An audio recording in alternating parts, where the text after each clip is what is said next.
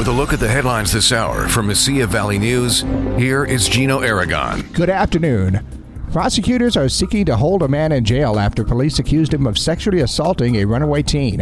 29-year-old Jamie Duran was arrested June 28th and charged with 5 counts of criminal sexual penetration of a minor. Prosecutors filed a motion Wednesday requesting a judge hold Duran in jail until the case is resolved. And following the U.S. Supreme Court decision last week to end the constitutional protection for abortion established nearly 50 years ago in Roe v. Wade, the expansion of abortion clinic infrastructure in New Mexico appears underway to meet an expected increase in demand for services, likely including many patients from states where abortion is restricted.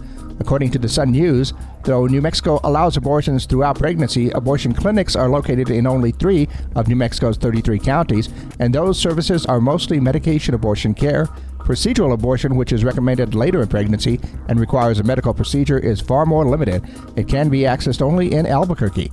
Planned Parenthood of the Rocky Mountains, which has clinics providing abortion services in Santa Fe and Albuquerque, has said publicly the organization is working to expand south in the state, but has not yet shared an anticipated timeline. For Mesilla Valley News, I'm Gino Aragon.